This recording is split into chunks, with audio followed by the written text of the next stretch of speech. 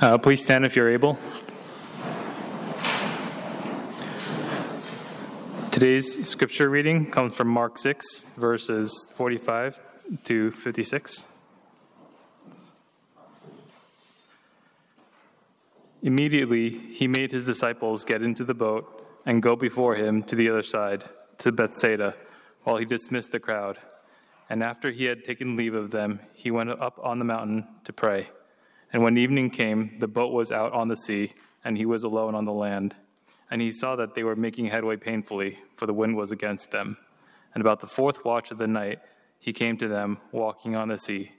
He meant to pass by them, but when they saw him walking on the sea, they thought it was a ghost, and cried out, for all they saw him and were terrified.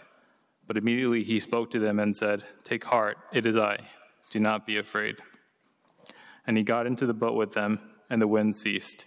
And they were utterly astounded, for they did not understand about the loaves, but their hearts were hardened. When they had crossed over, they came to land at Data-rte and moored to the shore.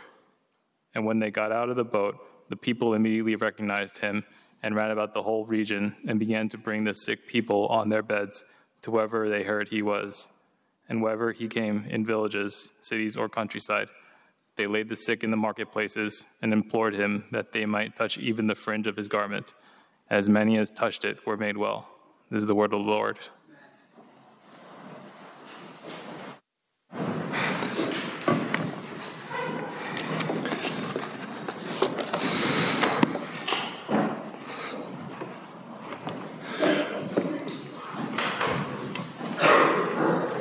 Good afternoon, New Hope.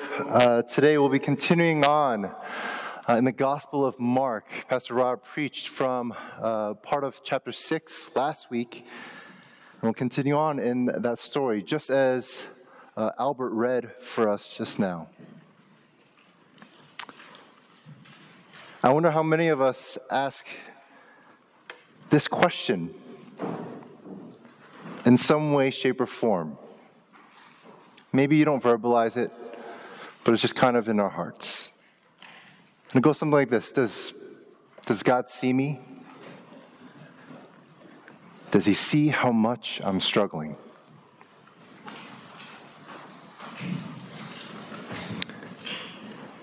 And as we look to the Gospels, we'll see that it is in this place of struggling and questioning in our hearts, this is where Jesus meets us.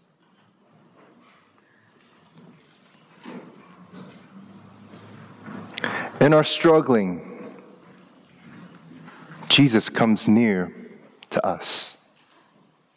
I'm going to read this portion again in Mark 6, starting from verse 45. It says this: "Immediately Jesus made his disciples get into the boat and go before him to the other side to Bethsaida while he dismissed the crowd." Remember, why is he dismissing a crowd? What's going on? Just before, they had spent all day miraculously feeding thousands of people. So Jesus and his disciples had just finished feeding 5,000 people. That is a party. I don't know if you've ever been to like a big wedding before with like hundreds of people and you think that's a lot of work, a lot of catering to do. This was thousands.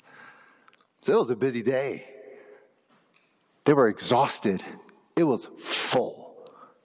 And there were only 12 of them. For 5,000 people. And he dismissed the crowd. He sends them on a boat. And after he had taken leave of them, Jesus, he went up on the mountain to pray, to reconnect with his Father in heaven. And when evening came, the boat was out on the sea with the disciples, and Jesus was alone on the land. And Jesus saw that they were making headway painfully, for the wind was against them. Let's pause there. The disciples were struggling. Here they are, they're on a boat. They had just come back from a missions trip. They had just finished feeding, somehow, 5,000 people, plus their wife and kids. And they'd pick up all the leftover scraps in the field somewhere. Man, they are done. Done, sir, done. And it's already evening. The day is done. And now they're sent out on a boat. And it's like one thing after another. It's windy. It gets bad. It's bad conditions. It seems like everything's just against them, and they're just drained. Their strength is gone.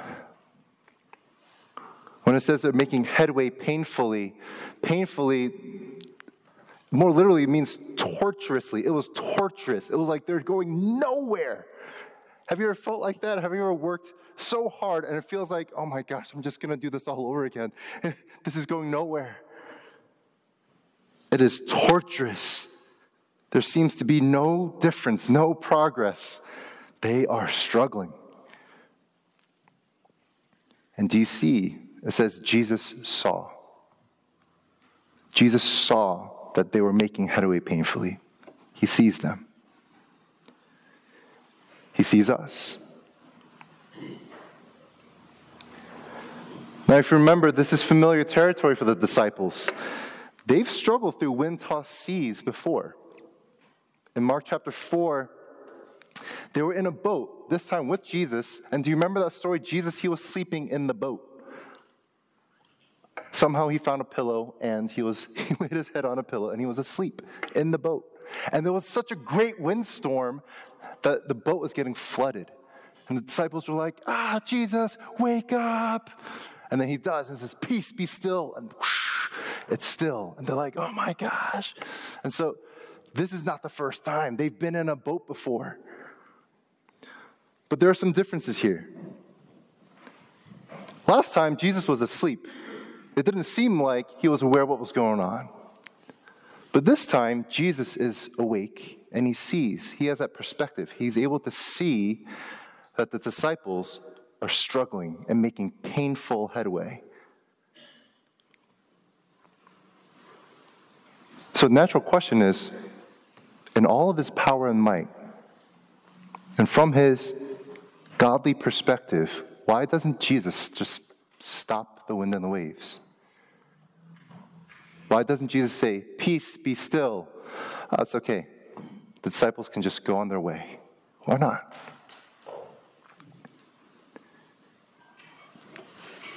Instead, what we see Jesus do is he gets close. He comes near. He starts walking toward the disciples. Let's continue on in verse 48. And about the fourth watch of the night, and that's 3 to 6 a.m., if you've ever been awake between 3 and 6 a.m. because of work, because of worry, because of something else, you know that that's the darkest part of the night. Or at least it feels that way. It's the darkest part of the night, just before the dawn's coming. You know it's coming, and yet it feels like the darkest and longest part of the night. That's where the disciples are at. All night, they've been going nowhere. And at the darkest, longest part of the night, it says he came to them, walking on the sea. He meant to pass by them, but when they saw him walking on the sea, they thought it was a ghost and cried out, for they all saw him and were terrified. They were terrified. They think Jesus is a ghost. I don't know if it's because they were just hallucinating because it was 3 a.m. and they were just exhausted, or they just couldn't see. If you've ever been on a boat, or if you've ever been in like outside in the rain and just water's just going in your face, maybe you can't see. Either way, they think he's a ghost, and they cry out. They're terrified. And I want us to notice here in this passage, in this whole gospel account, everything that Jesus says and every action that Jesus does, it is filled with purpose. They are divine acts. I want us to see this throughout this portion of Scripture, that everything that he says and does points to that he is God. That he is God. And so walking on the water, for example, is not just a cool trick that Jesus is saying, look what I can do. Isn't this cool? Right? That's not a trick. It's not just something to impress. It's not just something that is demonstrating like, I am powerful. No. This is a divine and godly act. Walking on the water shows that Jesus, he is over all creation. These chaotic waters, these uncontrollable forces that could swallow up even the biggest ocean liners. That Jesus is over these chaotic forces. And often, as we have seen throughout Scripture, whether it's the Red Sea swallowing up the Egyptians, or the Lord in His divine judgment judging the earth through the flood with Noah, the waters representing God's terrible wrath and justice, Jesus walks upon it. He is over it. The very act of walking on the water shows that Jesus is not just any man or a teacher, but He is God. But the disciples miss it. They think He's a ghost. Now there's something else that's kind of troubling. Do you see it says this? He meant to pass by. He meant to pass by them. So at first it says Jesus sees them and He walks towards them, and it says He meant to pass by them. What does that mean? Why is Jesus about to pass by the disciples? I thought He was there to help them. I thought He was there to rescue them. What do you mean pass by? Why does Jesus mean to pass by them? Jesus passes by. Remember, every action, every word that He's speaking and doing here points to the fact that He is God. So even the act of Jesus passing by, He's meaning to pass by them, shows that He is God, because God passes by.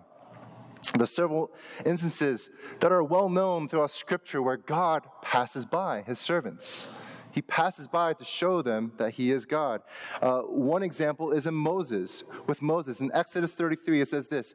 Moses says to God, "Then show me your glorious presence. You just said that, God, we're not worthy. Like, you might not even go with us. You're going to send us to the promised land, but no." And here Moses is pleading with God, and he's praying and said, "You have to be with us. You, God, you're the only reason that we are us. You've got to go." And in his prayer, in his conversation with God, it says, "Show me your glorious presence. Show me that you're really here. Show me that these are not just signs and coincidences that are happening, but show me you." And this is the Lord replied, "I will make all my goodness pass before you. I will call out my name, Yahweh, before you. And as my glorious presence passes by, I'll hide you, cover you with my hand until I have passed by.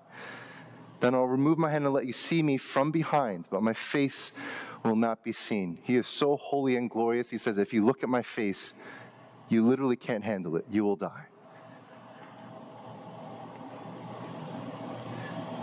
This godly act of passing by, God does this with Elijah, if you remember, up on another mountain.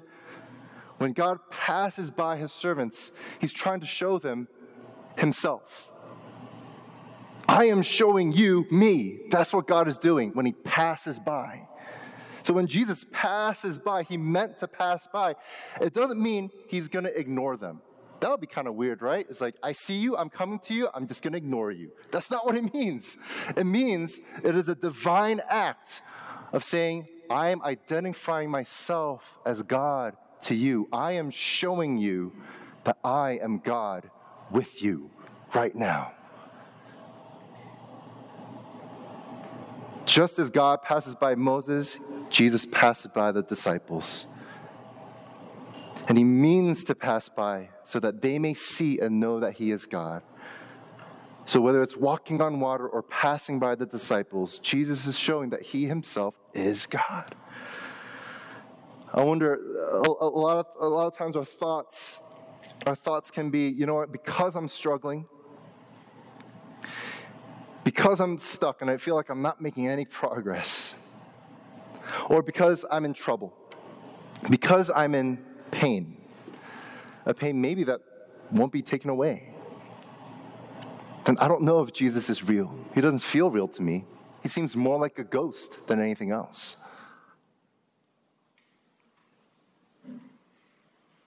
Something irrelevant, distant, out of touch.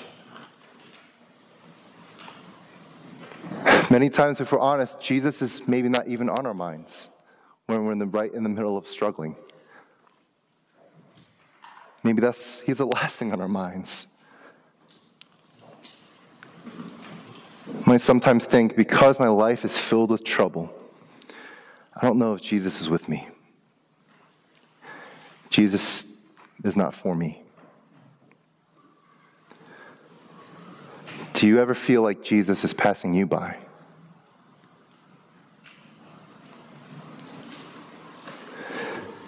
Yet the truth for us today is that Jesus sees you struggling.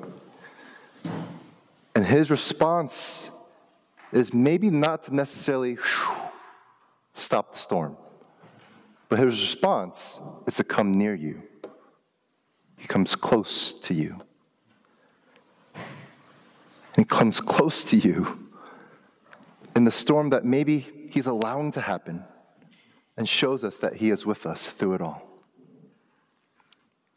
In other words, when it's most tough, when the night is longest and the darkest part of the night, in the season of our lives, before dawn arrives, Jesus comes to us. He doesn't just pass you by, but he passes by to show you himself. The disciples, can't blame them. They can't really see the point that Jesus is making. Can you imagine? Jesus is like, I don't know what will convince them that I'm God. I want to walk on water. What is that? And he's passing by. He's a ghost. They're missing the point. And isn't that just like us? We can't really judge the disciples too harshly. Very honestly speaking, you don't have to raise your hands, but how many of us know that sometimes it's hard to see Jesus? It's hard to see him. Here in this gospel account, we can take heart because even when we doubt in our hearts, even when it's so hard for us to see Jesus, when we're questioning Jesus, Jesus reveals himself to us. He reveals himself to us. So he takes it a step further. Look at verse 50. But immediately, Jesus spoke to them and said, "Take heart, it is I. Do not be afraid." And he got into the boat with them, and the wind ceased. And they were utterly astounded, for they did not understand about the loaves, but their hearts were hardened. Jesus, he reveals himself to us in our questioning. What question? What question? Jesus here is answering his disciples' question. Wait a minute, we didn't see a question here. The disciples are just, it's a ghost. That's all they really kind of say. There's no question here. A way that the writer, Mark, writes his gospel is he'll kind of introduce one story and concept, and you'll see that it's not a full resolution. There's kind of a cliffhanger. Then he'll talk about something else in the middle, and then he brings us back, and he reminds us of that thing that he just talked about, but he brings it to a fuller kind of understanding. Right? Something that's called a Markan sandwich. Or in movies and TV shows, he leaves Easter eggs, right? And he answers them. So that's what he does. And so here, he's actually answering his disciples' previous question. What question? The questions his disciple asks are simply, do you care? And who is this? If you read in Mark chapter 4, I'm just going to put those two questions up. Remember, I mentioned before, there was another great windstorm. They were in a boat. They were almost drowning, and Jesus was asleep in the boat. And the disciples say, "Teacher, do you not care that we're perishing, that we're about to die? Do you not care?" And when he awoke, he rebuked the wind, and he said, "Peace, be still." There was a great calm, and the wind stopped. And he said to them, "Why are you so afraid? Have you still no faith?" It says they were filled with great fear, and the disciples said to him, and said to one another, "Who then is this, that even the wind and the sea obey him?" And then, if you remember, in that account, it just kind of stops. It moves to a different story. It's just like, what? It's So what kind of ending is that? It's like, who then is this? No answer, cut to a different scene. And then so Mark brings us back kind of more full circle, and he says, all right, here's another very similar encounter. They're in a boat, they're struggling for their lives, and Jesus is with them. And here, he finally gives them the answer. Do you even care? Take heart. Who then is this? It is I. Jesus, he reveals himself to us in our questioning. And just like with the disciples, maybe it's not at a convenient time for us. Maybe it's in a way that is like completely not how we wanted the answer to be. When he says, take heart, it is I, do not be afraid, Jesus is repeating what God so often says all throughout Scripture whenever he meets with his people. Take heart, it is I, do not be afraid. This is God language. God says this to his people again and again. So remember, everything that Jesus says and does in this account points to the fact that he is God. And he wants his disciples to see this. More specifically, when he says, it is I, that should remind us, it rings a bell. This is how God identifies himself. Remember when Moses says, what should I tell the people when they ask me, who sent you? And God says, I am. I am that I am. Same meaning as, it is I. I want us to listen to the prophetic message of Isaiah. And Isaiah prophesies this, and it'll help us understand, I think, the importance of what Jesus is saying to his disciples in this instance when he says, it is I. Okay, so I want us to kind of notice the language. I am, it is I language in what Isaiah says here. And I think it'll give us some important insight. It says, but now thus says the Lord, he who created you, O Jacob, he who formed you, O Israel, fear not, for I have redeemed you. I have called you by name. You are mine. When you pass through the waters, I will be with you. And through the rivers, they shall not overwhelm you. For I am the Lord your God, the Holy One of Israel, your Savior. You are my witnesses, declares the Lord, and my servant whom I have chosen, that you may know and believe me and understand that I am he. Before me no God was formed, nor shall there be any after me. I am the Lord. Besides me there is no Savior. I am the only God. Throughout Scripture, this is how God identifies himself. I am. It is I. Jesus says this several times throughout the gospel. It is I. And people who know better, who know Scripture, they actually take great offense when Jesus says, it is I. When he says that kind of stuff, the Pharisees, who are really well-versed in Scripture, they say, that's blasphemy. How dare you say that? Only God says that. They know. So when Jesus says, it is I, it is no mistake. He is identifying himself. I am God. Only God says this stuff. It is I. Do not be afraid. Jesus is revealing himself as God. We would wish that Jesus would just take away the problems and the struggles and just give us kind of the straight answers that we want. Why is this happening to me? Why me? Why now? Or why not me?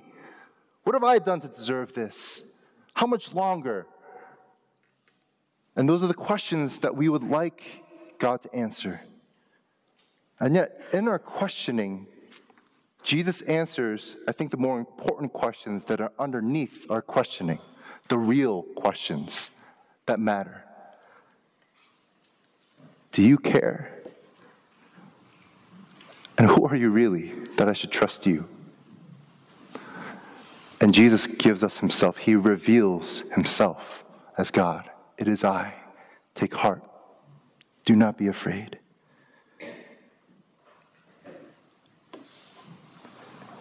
I want to just look for a little more further in this Isaiah passage. What is the point of all this? Jesus revealing himself to us. So what? What does Jesus want from us? Look at verse 10 in Isaiah. It says, you are my witnesses. that you may know and believe me and understand that I am he. In other words, Jesus, everything that he's saying and doing for the disciples right now as they're struggling in the boat, says, you are my witnesses. Everything that you're seeing me do, when I fed the 5,000 people, when I'm healing the lepers, when I'm raising the dead, everything that I'm teaching you about the kingdom of God, everything that I'm seeing and doing, you are my witnesses. And when you witness me, what is the point of all this anyway? Why am I walking on water for you? Why am I coming to you like this? Why am I passing by? It's not just to impress you. But as you witness these things about me, what I'm really doing is I'm revealing myself to you so that you may know and believe me and understand that I am he, that Jesus is God. He is the Holy One who is your Savior. This is why Jesus is walking on water for his disciples in this moment. He is hoping and willing and wanting for the disciples to see and witness all this. And right now they're confused, saying, it's a ghost. He's like, no, he's trying to convey and illustrate and show them directly the things that only God does. And saying, like, it's so that when you see these things of me, that you may know and believe me and understand that I am God. And if you know anything about the disciples' lives, it takes them a while, a minute, to kind of eventually come to that understanding. Remember, there's this road that Jesus is walking on after he resurrects with the disciples. And then here he is in person, in the flesh, and they still don't see it. And then he has to kind of connect the dots for them throughout Scripture. It's like, remember all that you've witnessed and seen and everything that was written? Yeah, that's me. So it takes the disciples some time to process all that. It takes you and me some time to process all that, doesn't it? We don't just automatically kind of come to these things. The reality is that we can relate with the disciples. In our struggle, it's hard to see. The disciples were terrified. They were astounded. And yet, look at what it says. Look at what it says. It says, but their hearts were hardened. You would expect after an encounter like this, they would be like, wow, Jesus is Lord. Wow, you're so powerful. Wow, we believe in you. Wow, our faith is so much more strengthened because you got us out of the storm, because the wind ceased, because you're walking on water. We believe so much more now. And yet the reaction is, they were astounded, but they didn't understand about the loaves, about Jesus feeding everyone, that Jesus is the greater Moses, that Jesus is the bread from heaven. They didn't quite get that yet. It was very elusive. And their hearts were hardened. It did not elicit a greater and immediate faith. It says their hearts were hardened. That's the result. Do you see why? And do you see the effort that Jesus is putting forth for his disciples? He's doing everything, improving and saying and doing. It's like, I am God. I want you, my disciples. It is critical that you disciples need to see that I'm not just your rabbi. I'm not just your teacher. I'm not just some powerful guy. I'm not just some reincarnated Moses or Elijah. I am God himself. And I need you to know and believe and understand that I am he. But their hearts were hardened. You know, a man named Job in the Bible missed it too. He too, if you know Job's story, he was facing extreme hardship in his life, which was allowed and seen by God. And he was actively questioning God, struggling in his faith, kind of holding on to his faith, but struggling. Look at Job's words, and I think this would relate to the disciples and to us. Look at his words. It says this in Job. God alone has spread out the heavens and marches on the waves of the sea. God does great things, too marvelous to understand. He performs countless miracles. He knows this of God. His theology is sound.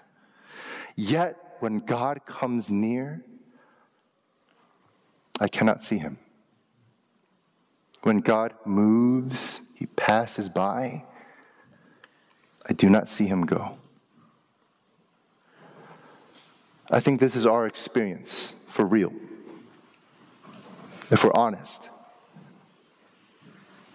It's possible to kind of know these things about God, just like Job is saying, like, yeah, I know the stuff about God. I've experienced God before.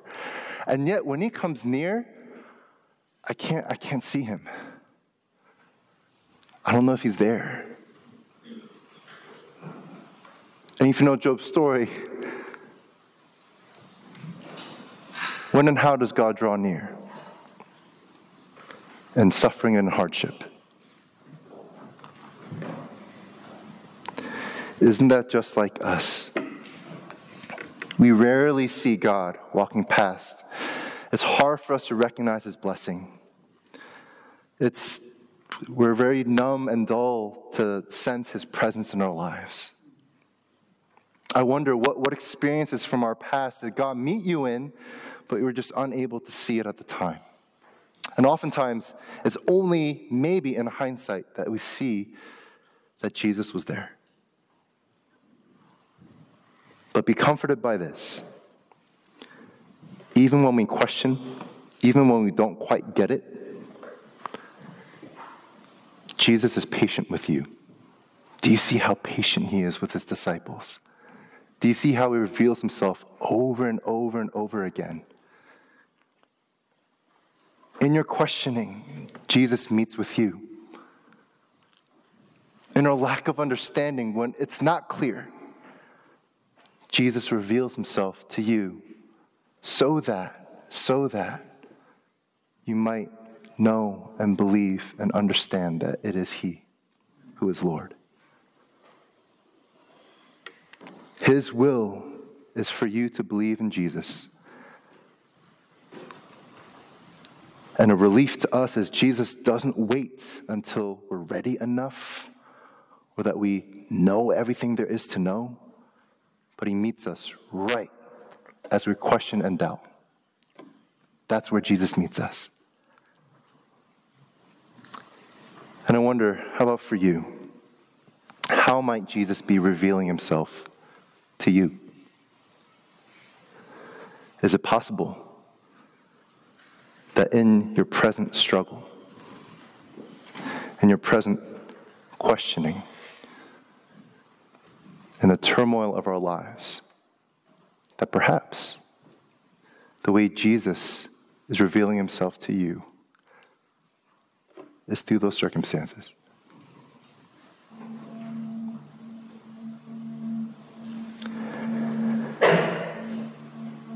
He is so patient.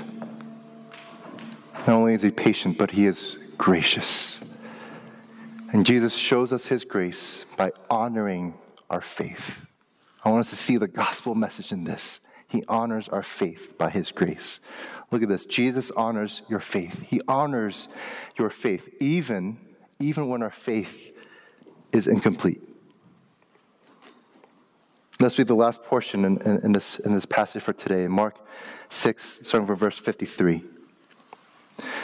Now, when they had crossed over, they came to land at Gennesaret and moored to the shore. And when they got out of the boat, the people immediately recognized Jesus and ran about the whole region and began to bring the sick people on their beds to whoever they heard he was. And wherever he came, in villages, cities, countryside, they laid the sick in the marketplaces and implored him that they might touch even the fringe of his garment. And as many as touched it were made well. People run to Jesus. They recognize him somehow. This is pre-internet, pre-tabloids, pre-cameras, all right? I don't think there was an artist like following Jesus around and like posting his image everywhere. They somehow recognized him. They recognized his presence. Maybe there were some people on the shore that were looking and it's like, man, it's a windy day. Oh, it stopped. Oh, Jesus. I don't know. Somehow they recognized Jesus. They recognized him. And what they did was they ran to him. Do you see that? It says the people immediately recognized him and ran.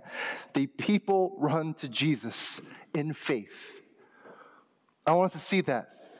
They run to Jesus in faith, period. It is worth their time, their effort, their hustle, and their worry and concern to run to Jesus. They have faith in him. And they're expecting Jesus to heal them. How? How do they know? How? There's some hints. Remember the Mark and sandwich? Mark tells us a story. Other stuff seemingly unrelated happens in routine, and then he brings us back. Look at these words. Bring the sick people on their beds so that they might touch even the fringe of his garment. In Mark chapter 2, you know what happens? Jesus, he was teaching. He was giving the word of life to everyone who would hear. And there was such a crowd who was so hungry for his words that they pressed in, and he was in this house, and there was no room. People couldn't get through. And there was these friends. They had a paralyzed companion among them. And they said, we need to get to Jesus. We know that Jesus can do something about our friend. And they're so desperate to see Jesus. They brought their friend on the bed. While he was still on the bed, they climbed up on the roof. They pushed a hole in the roof. And they lowered the man down so that Jesus would touch and heal him. And Jesus, you know what he did? He said, he commended their friends for their faith. And he made him well. So people are like, that's Jesus. You know what he did? That guy, the guy who couldn't walk. He commended them for their faith. We have faith too. Bring the sick on their beds. Bring the sick on their beds. Remember in Mark chapter 5? Jesus is on the way to help Jairus' daughter who is about to die. And on the way, he encounters a woman who was bleeding for 12 years. No amount of money and resources have made her well. All the doctors and all the people who tried to help her could not. She was at the end of her strength and her resources. She was desperate. And she said, if I could just touch the fringe of Jesus' garment as he passes by, I know I'll be made well. And when she does, and power goes out of Jesus, and she is made well, what does Jesus say? He says, daughter, today your faith has made you well. Jesus honors our faith. And the people here, it isn't just a random crowd coming. What Mark is trying to convey is through the inspiration and example of these few people, of those friends of the paralyzed man and this bleeding woman, other people's faith was inspired and encouraged. And they said, us too, me too, I have faith. I have faith. I have faith in Jesus. Jesus honors their faith. As many as touched even the fringe of his garment were made well. He honors our faith. And the crazy thing is this. He honors our faith, and it's like these folks are... It's not clear right now if they know that Jesus is God. Jesus just walked on water. He calmed the waves. He passes by. He's trying to convey to his disciples that it is indeed he who is God. That's his will for us. That's what he wants us to get. And yet, the folks, the crowds that come to him, do they know? Do they know that he is God? Do they know that Jesus is the Son of God? Not yet. Mostly no. And yet, even with that incomplete knowledge, even with an incomplete faith, the people bring their neediness and their sickness out of their desperation. They have faith in Jesus, and Jesus honors that. That's hope for me and you. We don't have to feel all the right things. We don't have to know all there is to know. We don't have to be all put together. This past week's performance, even if it was flawed, it's okay. If we have faith, if we turn to Jesus, if we have faith enough to turn to Jesus, even if we're limping towards Jesus and we barely make it to Jesus, if you have faith at all in Jesus, Jesus honors your faith. This is where Jesus meets us, in our struggle, in our questioning, in our incomplete faith, and Jesus honors that as you turn to him, even when our understanding of him is not quite there yet. You know, I wonder how many times, from how many different people, have you had to hear the gospel before you believed? I am amazed when I hear stories and when I've encountered people who have heard the gospel of Jesus Christ like once for the first time and they say, I believe. That's amazing. I don't know what kind of led up to that, but for me, if you're anything like me, I grew up in the church. My parents are Christian. I went to church like multiple times a week, heard the gospel like hundreds of times from dozens of people growing up. I heard the gospel so many times, and yes, I had the knowledge of the gospel. I knew about it, but it didn't translate into belief and faith. That's not the same thing. I don't know how many times I've had to hear the gospel, experience people living and acting out and demonstrating the goodness and grace of God before it finally clicked. That should give us some relief for yourself and for your loved ones, for the people that you are hoping to come to know Christ. Maybe it'll take many, many times. For the disciples, man, they saw a lot. And their hearts were hardened. But the good news is that Jesus stuck with them. Somehow, they stuck with Jesus, and Jesus honored their faith and stuck with them.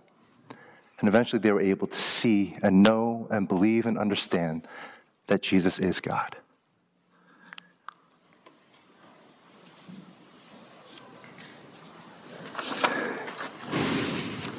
When you struggle and when you turn to Jesus, know that he honors your faith. When you have questions about God and you still turn to Jesus, Jesus honors your faith.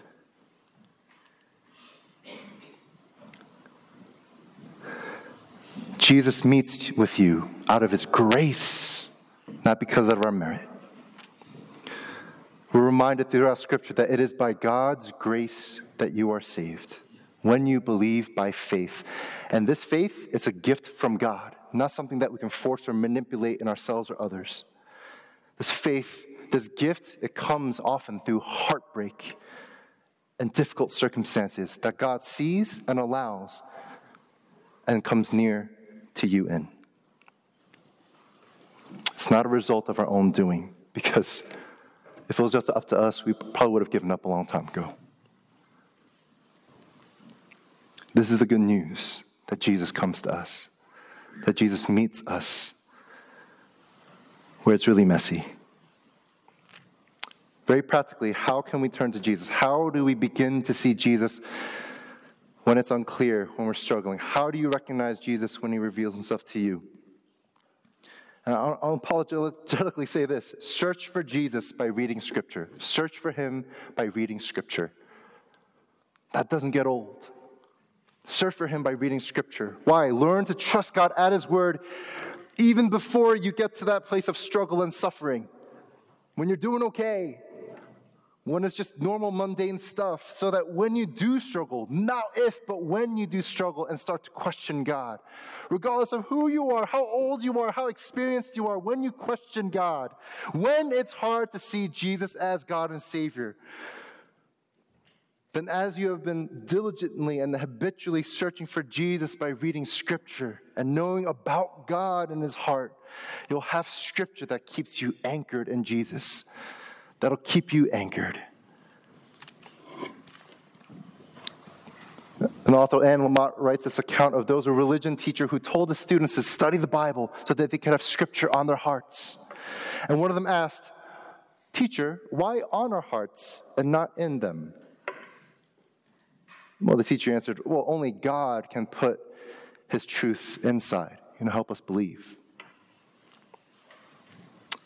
Only God can do that, making his word make sense so that we believe. He can put it inside. But reading Scripture can put it on your hearts. And then when your hearts break, the holy words will fall inside." Read Scripture. Even if it's been a while, do it again. When you struggle and when you question, turn to Jesus. Take heart, because Jesus, he meets with you in your struggle so that we may know and believe and understand that Jesus is our Savior and he is God with us. Let's pray.